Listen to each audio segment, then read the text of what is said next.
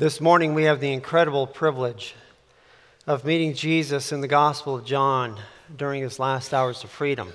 Not necessarily his last hours of life, but his last hours of freedom. No other part of Scripture contains this segment that we're going to look at. The Gospel of John is unique in all the Gospels, that it spends 4 chapters on one night, the last evening of Jesus Christ. And we are just beginning that this morning. John chapter 13 through 17 contains the elements of what we call the Last Supper. So we're going to see the beginning part of a conversation that Jesus has, knowing the cross awaits him, knowing that these are the last hours of freedom that Jesus Christ has. And I want to set the scene like this.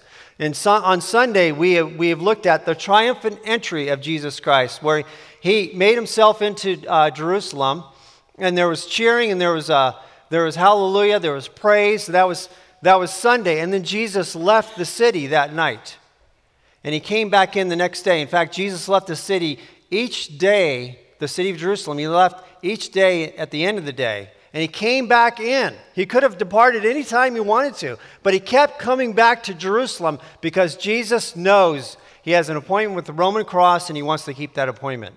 So Sunday, the triumphant entry, Monday, is the day of controversy. Jesus comes into Jerusalem and he basically assaults the temple. He turns over the tables and he drives out the vendors and the animals, and he takes charge of the temple for the entire day, and then he leaves Jerusalem. And then on Tuesday morning he comes back in. And this is a day of teaching. Jesus is in the temple courts and he's teaching, and experts in the law are sent to try to trip up Jesus, and they think they have unsolvable problems. Jesus bests them at every turn. And then there's Wednesday. That's the day of prophecy, where if you look at Matthew chapter 24 in particular, Jesus is in the temple again, in the temple courts, doing some teaching, but then he prophesies about Jerusalem and the destruction of the temple, as well as he includes some end times prophecies as well. And then there comes Thursday, and that's the day of the Last Supper, the day of betrayal, the day of the rest, and the mock trials begin Thursday night. They go all through the night into early Friday, when finally it concludes with a formal trial at daylight, and Jesus is sentenced to die. Friday is the day of crucifixion.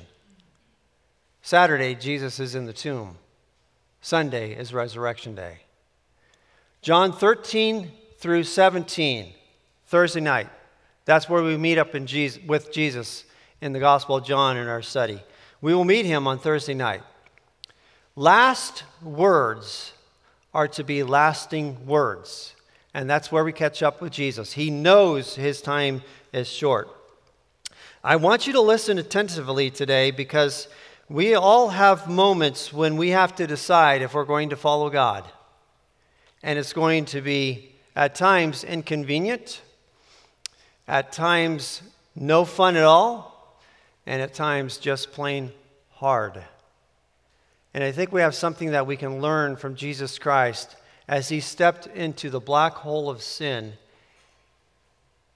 and he was faithful to our God. My aim this morning is to show you the difference it can make in your life when you follow Jesus, even when it's hard. We'll look at 3 movements in the Gospel of John, chapter 13. First, we'll see Jesus as Lord. And then we'll see Jesus as teacher. And finally, we'll see Jesus as example. If you haven't turned there already, please turn to the Gospel of John, chapter 13. We will cover this morning verses 1 through 17. I'm going to start by just reading the first 5 verses. And as I read these first 5, look for repetition. One of the ways the writers of Scripture would emphasize something was to repeat it. And so there's going to be something, and I'll go over this again, but there will be something that's repeated in these first 5. So chapter 13, verse 1, Gospel of John, here we go. It was just before the Passover feast. Jesus knew that the time had come for him to leave this world and to go to the Father.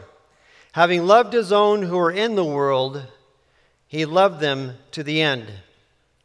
You might have a translation that says he showed them the full extent of his love. Verse 2, the evening meal was being served, and the devil had already prompted Judas Iscariot, son of Simon, to betray Jesus. Jesus knew that the Father had put all things under his power and that he'd come from God and was returning to God. And so he got up from the meal, took off his outer clothing, and wrapped a towel around his waist. After that, he poured water into a basin and began to wash his disciples' feet, drying them with the towel that was wrapped around him. Okay, so here's where I see the repetition, and this is where I see emphasis as John opens this great, not just chapter, but this great segment. Everything we want to know about the Last Supper and what Jesus is about to endure, we need to see in these first 3 verses. In verse 1, Jesus knows he's going to leave the world and go to the Father. What's implied there is Jesus knows he's going to die. Beyond the crucifixion, Jesus knows of the resurrection. Beyond the resurrection, Jesus knows with certainty the ascension to the right hand of God the Father. He knows all these 3 elements just as easily and readily as he knows the one. We think most readily is the crucifixion. Yeah, he knows that. And he knows beyond the crucifixion is the resurrection. What we sometimes miss is the ascension of Jesus Christ. So he knows that too. And he's counting on that. Verse 2, our defeated enemy, the devil, is active in the betrayal of Jesus, working in Judas's mind and heart. In other words, because of the devil and Judas, things are going to get really, really bad for Jesus. And they're going to get really bad really fast. Verse 3, all things are under the control of Jesus. He has come from God and is returning to God. Even when circumstances in the life of Jesus Christ are as bad as they can possibly be, God is in control. And Jesus knows that he is going to die, and he knows that he's going to be raised from the dead, and that he will ascend to the Father. Okay, here's the repetition as plainly and as clearly as I can state it. Verse 1, Jesus will ascend to the Father. Verse 2, Jesus will descend to the grave. Verse 3, Jesus will ascend to the Father. The emphasis is on the ascension of Jesus Christ. The ascension of Jesus is mentioned 9 times in the Gospel of John. 8 of them come from Jesus himself, from the very lips of Jesus. This is the only time when it's not Jesus speaking, and John is giving us his commentary as he reflects and he writes his Gospel, and he understands what is that Jesus knew when he went into this hard part of life. He knew the ascension was at hand. Crucifixion, yes. Resurrection, yes. But the ascension of Jesus Christ, what that means is Jesus is in control. Even when it looks like life is out of control, Jesus is in control. It's as if John is saying, no matter what happens, no matter what you're about to read, no matter how bad the people are, no matter how bad things get in the life of Jesus Christ, Jesus will persevere. Not because God delivers him from suffering, but because God delivers Jesus through the suffering. You cannot read the rest of the Gospel of John accurately unless you understand this. God is in control. Even when the bad things happen. And even when the bad is really bad. God is in control. Oh, how much we need to be reminded of this today. It seems like no matter how many years go by in my life, I always seem to hear somebody say, with regard to our culture, it's as bad as it's ever been. You know, I heard that 20 years ago. And I heard that 25. And when Julie and I were contemplating bringing kids into the world, we heard it. No, should we even bring kids into the world? It's getting so bad here. It's always been like that. And perhaps it will never be not like that until Jesus comes. Not only that, we live in a world where we receive daily reminders that we are sinners, who have been saved by the grace of God, yet we are still weak in our fellowship of Jesus, and we are aging. Talking this morning with a few guys, we can swap stories. We are aging. We are rapidly approaching the end date. We just don't know when that is. We need to be reminded of this, that Jesus Christ has saved us as Christians, and he has purchased a place for us to live with him for eternity that is safe and secure from all that ails us or scares us. Now, we are barely started in John chapter 13, and we have 14 and 15 and 16 and 17 yet to go. And yet we've already encountered something that's really, really important for us to understand and to keep with us as we travel this journey through this portion of the Gospel of John. It's simply this: Jesus wins. Very clearly, this will be a decisive victory, no doubt about it. It's not like we're on the edge of our seats wondering what is going to happen. No, Jesus wins. Clearly, Jesus will win. And Jesus will be going to death and back in order to achieve that victory. I love the words of the old hymn, "This is my Father's world." Here's just an excerpt. "This is my Father's world, oh, let me never forget that though the wrong seems oft so strong, God is the ruler yet." We read in verse 2 that Jesus loved them to the end, and you might again have a translation that Jesus showed them the full extent of his love. That's not just this moment in the foot washing that we're going to read about. That's not just this meal that he shares with them. Jesus loved them to the end, meaning all the way to the end of his life. There was not a moment of agony when Jesus was on the cross that he was not loving toward people, including the people who had placed him there. Do you remember when the last 7 words of Jesus Christ, we call them the last 7 words, 7 statements really, when Jesus was being crucified, in the 7, I think it was the first amongst the 7 where he says, "Father, forgive them, they know not what they do." Even in agony and in pain, Jesus is exuding love. There's no moment of agony that is not met with the love of Jesus Christ upon the cross. And there's no moment of hardship in your life that is not met by the love of Jesus Christ. Your Savior loves you. Do not interpret the love of God by your circumstances. Please interpret your circumstances by the love of God for you.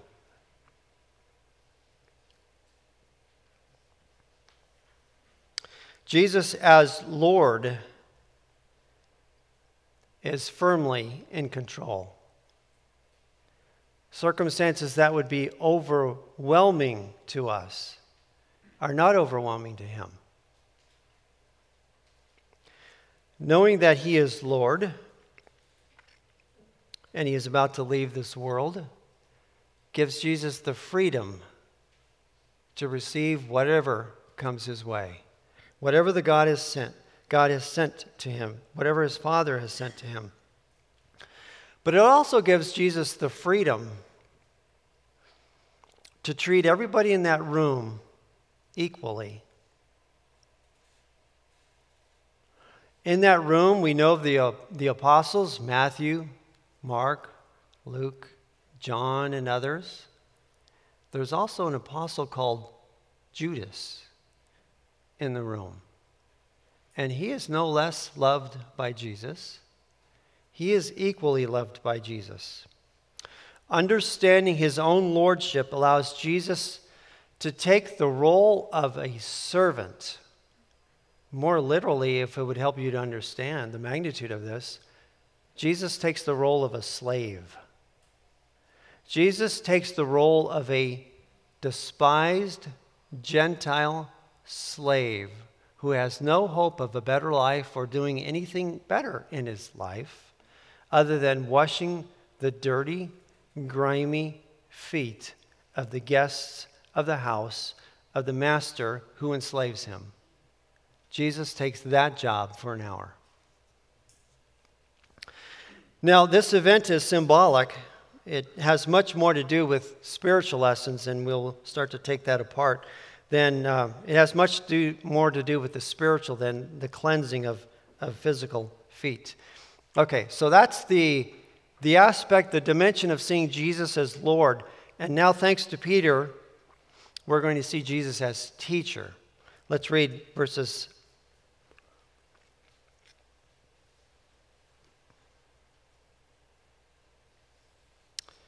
I've been over this so many times. I'm wondering, did I read verse 2, falling forward? Julie? Did I read verse 2? I got a yes from that. Let's pick it up with verse 6. He came to Simon Peter, who said to him, "Lord, are you going to wash my feet?" Jesus replied, "You do not realize now what I am doing, but later you will understand." "No," said Peter, "you shall never wash my feet." Jesus answered, "Unless I wash you, you have no part with me."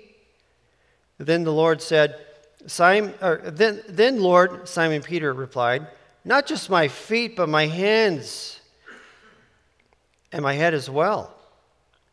Jesus answered, "A person who has had a bath needs only to wash his feet. His whole body is clean. And you are clean, though not every one of you." For he knew who was going to betray him, and that was why he said, "Not everyone was clean." Boys, I read that. You don't know how much discipline I had to apply to myself to not interrupt my own reading and start commentating on these verses. This is just amazing. But I might get lost in my thoughts, so I read the whole thing. Here we go. Now, on a general level, looking at this phrase, "You do not realize now what I am doing, but later you will understand," verse 7. How many of us need to hear that from God this morning? Or needed to hear that at a point in time? You do not realize what I'm doing now, but later on you will. I've been there. I think a number of you have as well. You might have a translation that that says something like, "You don't realize now what I'm doing, but afterward you will understand." Okay, so what's the afterward? Well, that refers to the cross. But not just the cross, because the resurrection makes sense of the cross. But not just resurrection, because Jesus prophesied, predicted ascension. So that whole package needs to be completed before Peter and others will understand what has just happened. Does anyone here seem to struggle from time to time with the way things are, but then later it makes sense? After you see the outworking of God. Oh, that's why we didn't have our own children. Oh, that's why I lost a job. Oh, that's why I had to move. Didn't want to. Oh, that's why the money came in just when it did. God understands the end from the beginning. We have a more primitive way of understanding our lives. We have to let time pass. God is not bound to that. And he often works in a process that involves, for us, the passing of time. Well, the pushback that Peter gives shows that he doesn't understand. Even after Jesus gives him some assurance, you'll understand later, Peter still objects. "No, you shall never wash me," he says. With the foot washing, I'm going to remind you again, Jesus serves like a slave. He serves all of the disciples, including Judas, the betrayer. Jesus literally stooped down, taking the normal role of a slave to wash the dirty feet of Judas. Peter, James, John, Matthew were there. Judas also received equal treatment. We can become readily aware of who's on our team and who's different than us. We can put a lot of emphasis, a lot of attention into who thinks like us, who votes like us, who lives like us, who loves like us, who possesses like us. And that can become divisive even in the body of Christ. Jesus said something very profound, but it's easy to miss because it's a figure of speech, and I think it's readily apparent as we work through this that it is a figure of speech. Let's see. Second part of verse 8, Jesus answered, "Unless I wash you, you have no part with me." I think it's important that Jesus said, "Unless I wash you," not "unless I wash your feet." That was the moment of initial conflict or a pushback that Peter was giving Jesus. "You shall never wash my feet." And Jesus says, "Unless I wash you, He doesn't say, unless I wash your feet, let's do this thing right here that I'm trying to represent. No, he said, unless I wash you, all of you.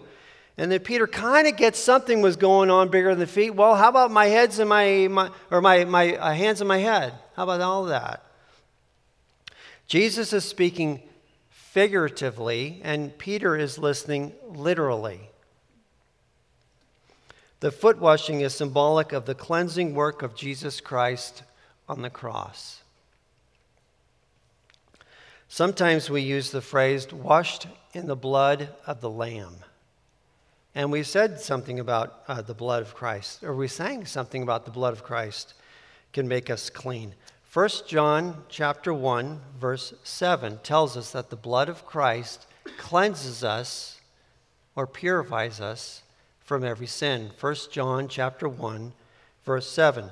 The reason we put an emphasis on blood is that life is in the blood. So Jesus exchanged his life for our life when he shed his blood. This statement made by Jesus, unless I wash you, you have no part of me, is yet another endorsement of the cross by Jesus Christ. He knows he's going to die. He knows he's going to go to the cross. He knows he's going to shed his blood. Because of the broken body and the shed blood of Jesus Christ, we can stand clean before our God. One of the things that helps me to understand how a particular writer is coming across, or in this case, it's the very statements of Jesus Christ, is I want to look elsewhere and see how somebody else handled this kind of a doctrine or position or theological truth. So I have a place I want you to turn to in your Bibles. It's not in the Gospels. It's after the Gospels. If you could find the book of Colossians. This is written by one of the leaders of the early church, the book of Colossians. Paul wrote a letter about Jesus to a local church that was established in Colossae. So Colossians chapter 1, Paul is going to be talking about the blood of Jesus Christ and how God sees us because as Christians we've been washed in the blood of Jesus Christ. So let's see how Paul says this in Colossians chapter 1. We'll pick it up with verse 19. And I know this is in the middle of a paragraph, but it will make sense. We're just going to start reading with verse 19 of Colossians 1. For God was pleased to have all his fullness dwell in Jesus, and through him to reconcile to himself all things, whether things on earth or things in heaven, by making peace through his blood shed on the cross. The war has ceased, if you're a Christian, because you have claimed the blood of Christ as your own. Let's read on. This tells us how God sees us. Because of the blood of Christ, we've been washed in the blood. How does God view us? Verse 21.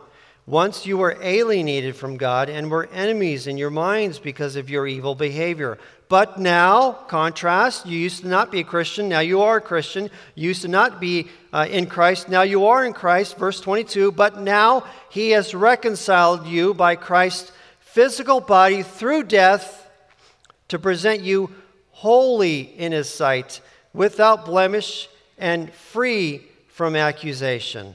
Wow. So I've got three phrases here: to present you holy in his sight, without blemish, free from accusation. Again, repetition is emphasis in Scripture. He just said the same thing 3 times. You are clean, you are clean, you are clean. If you are in Christ, you are never not clean. It's possible to be out of fellowship with God. But if you are in Christ, you're clean. That's your standing. That's your position before God. You, in a very literal, spiritual way, you have been washed in the blood of the Lamb. Okay, let's go back to John chapter 13.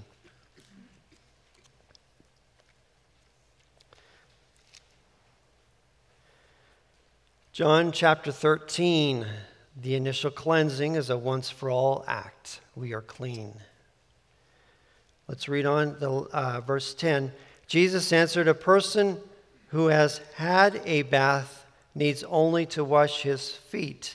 His whole body is clean, and you are clean, though not every one of you. For he knew who was going to betray him. And that was why he said, not everyone was clean. I think you can see in this passage, we're going to go to another one in a moment that will make it abundantly clear. Jesus saw two categories of people: those who received him and those who rejected him.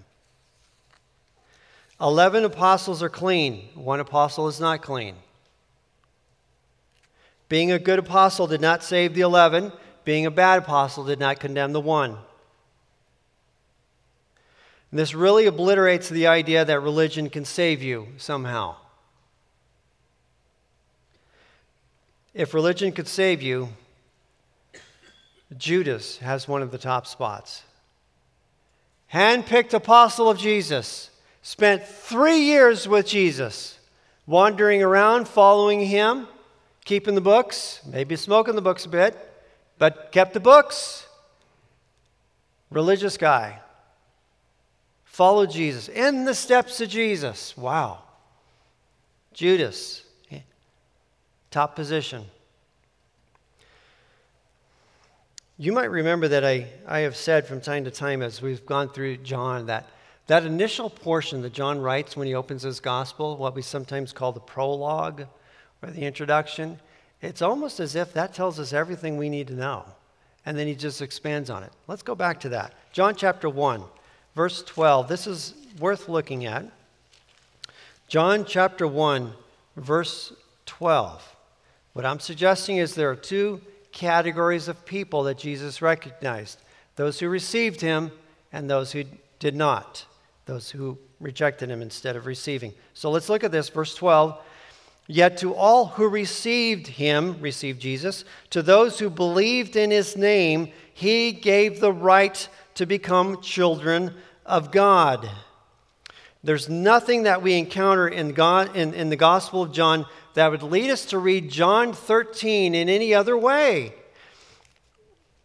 It's not about being a good apostle or a bad apostle. It's all based on receiving Jesus Christ, that you're called a child of God. Now, even though the cross has not yet happened when Peter is having his conversation with Jesus Christ, Peter has received Jesus as Israel's Messiah, as the Son of God, and the soon-to-be Savior of the world. Yeah, we can argue that Peter doesn't quite comprehend the cross yet, and that's going to be something that he's just going to struggle with. Yeah, but he's totally received. He's bought in. Jesus, I'm yours. You are mine. But there's more in John 13 with this statement. Let's see, where did I leave off? You are clean, though not every one of you. When Jesus says you are clean, the word you is plural. He's not just talking about the individual Peter. He's talking about the whole group of them, but not Judas. Peter is representative of the group, and the group of apostles is representative of all who become Christian.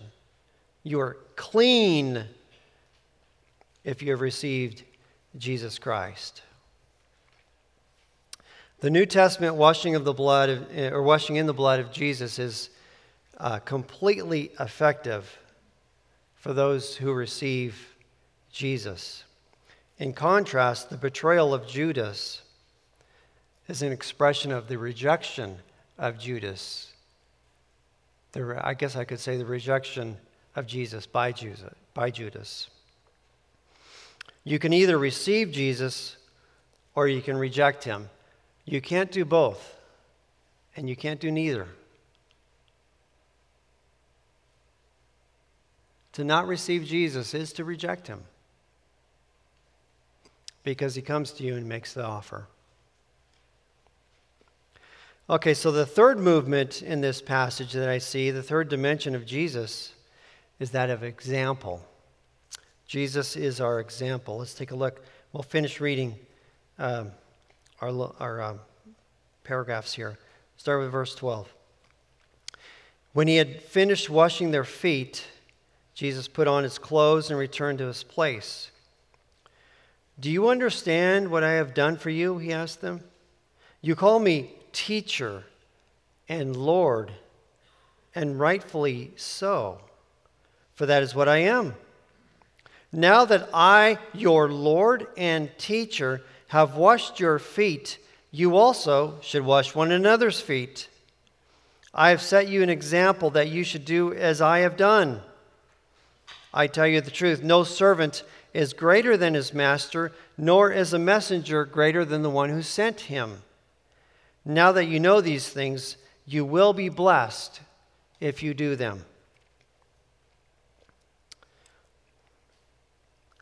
Such humility that Jesus displayed here.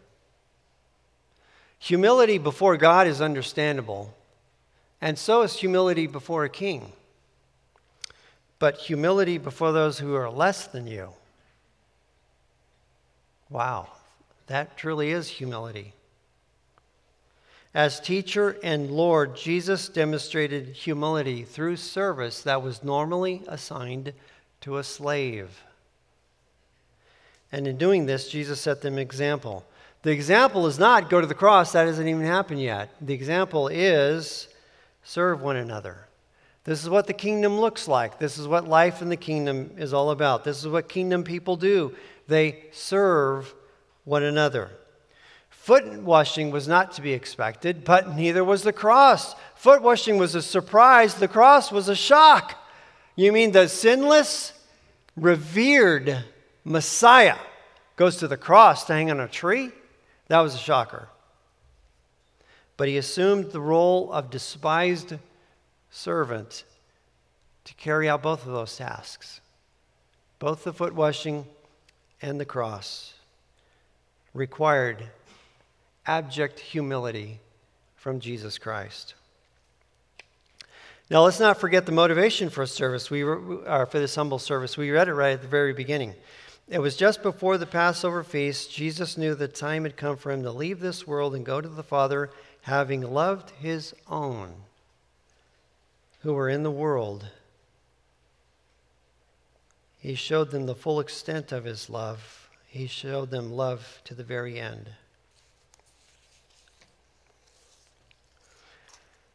Maybe you have noticed from time to time when you've been on the receiving end of service, or maybe you've even noticed this within you as you've rendered service to another. Sometimes people serve and they want to know that they serve. They want you to know that they served you.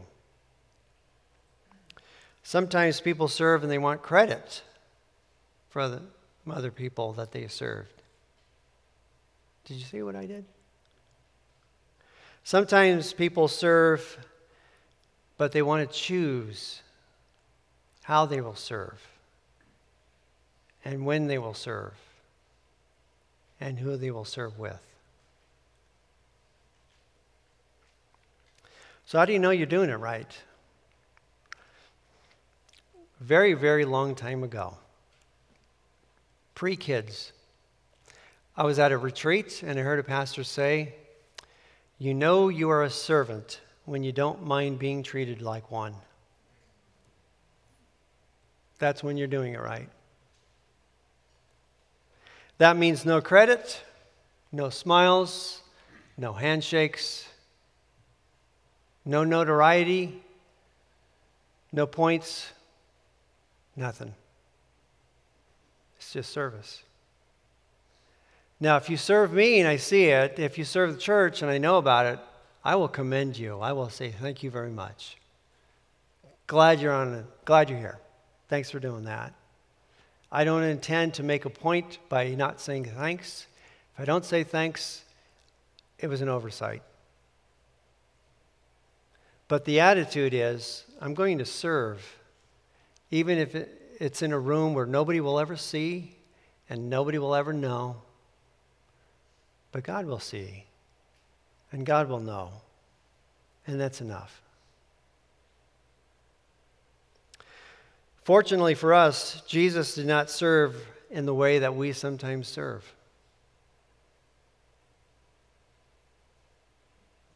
God chose this for him, and then he chose to do the Father's will. So I have an idea for you to try to bring this into your life this week. This week, serve somebody. And serve somebody with no expectations of getting anything back at all, ever. Jesus set us an example. He says he wants us to be like him. Let's try that. The challenge that Jesus extended is to live like Jesus and to love like Jesus so that we might look like Jesus to a watching world. A few years back, I read a simple little book called The Gospel. There's one slide. I have one sermon slide. Let's see if you can bring it. Here we go. You nailed it. Thank you. So, nice little green book. This is in the 9 Marks series. They've written a bunch of books that are about this size for the church. Very readable, accessible, easy to read. Here I am on page 65. I'm going to read 3 quotes. What does the gospel create in this present world that wasn't here before? That's a great question. That's one quote. Here's a second one. Not just a new community, but a new kind of community. Third one. In its doctrine and culture, words and deeds, such a church makes visible the restored humanity that only Christ can give. We have these little books in our bookstall, and we do half price if you compare it to Amazon. I happen to have 2 other copies that I want to give away. If you'll commit to reading it, I'll give you a free copy. Otherwise, go to the Welcome Center and get it for half off. But I'll have 2 copies with me after the service. Here's one of the points that I'm not going to read. I'll just give this to you from this book. So you've got a watching world that's looking at the church, or a series of local churches, or a bunch of Christians, or maybe even an isolated Christian. And Ray Ortlund makes the point, you know what, it's fair for somebody who's unchurched to look at the church and draw conclusions about what the gospel produces.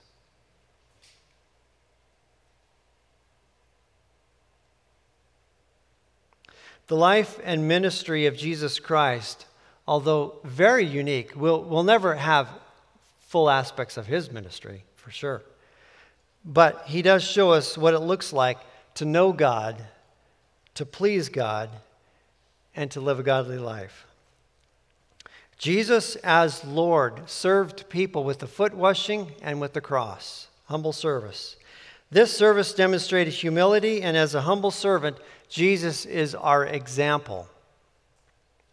Humble service is only one way to follow Jesus, but it is a necessary way to follow Jesus.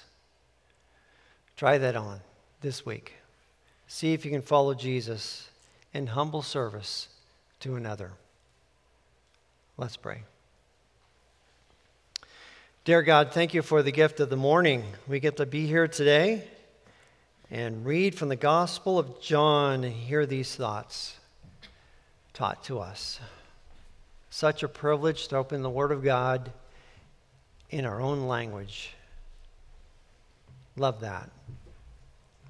Such a privilege to open the Word of God in a room that is safe and warm and secure. Love that as well.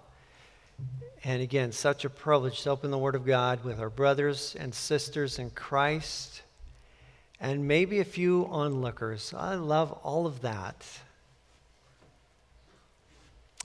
And friends, if you are new to Christianity or if you are a straight-out skeptic, I'm with you.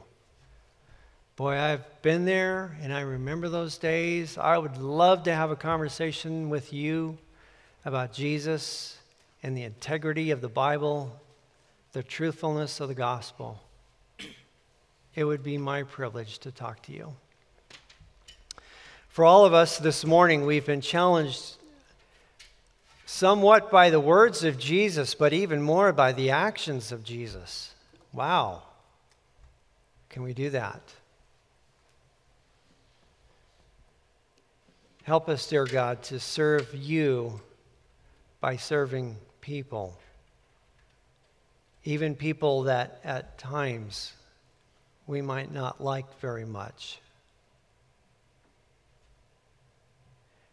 Help us to love like Jesus, all the way to the very end. In Jesus' name, amen.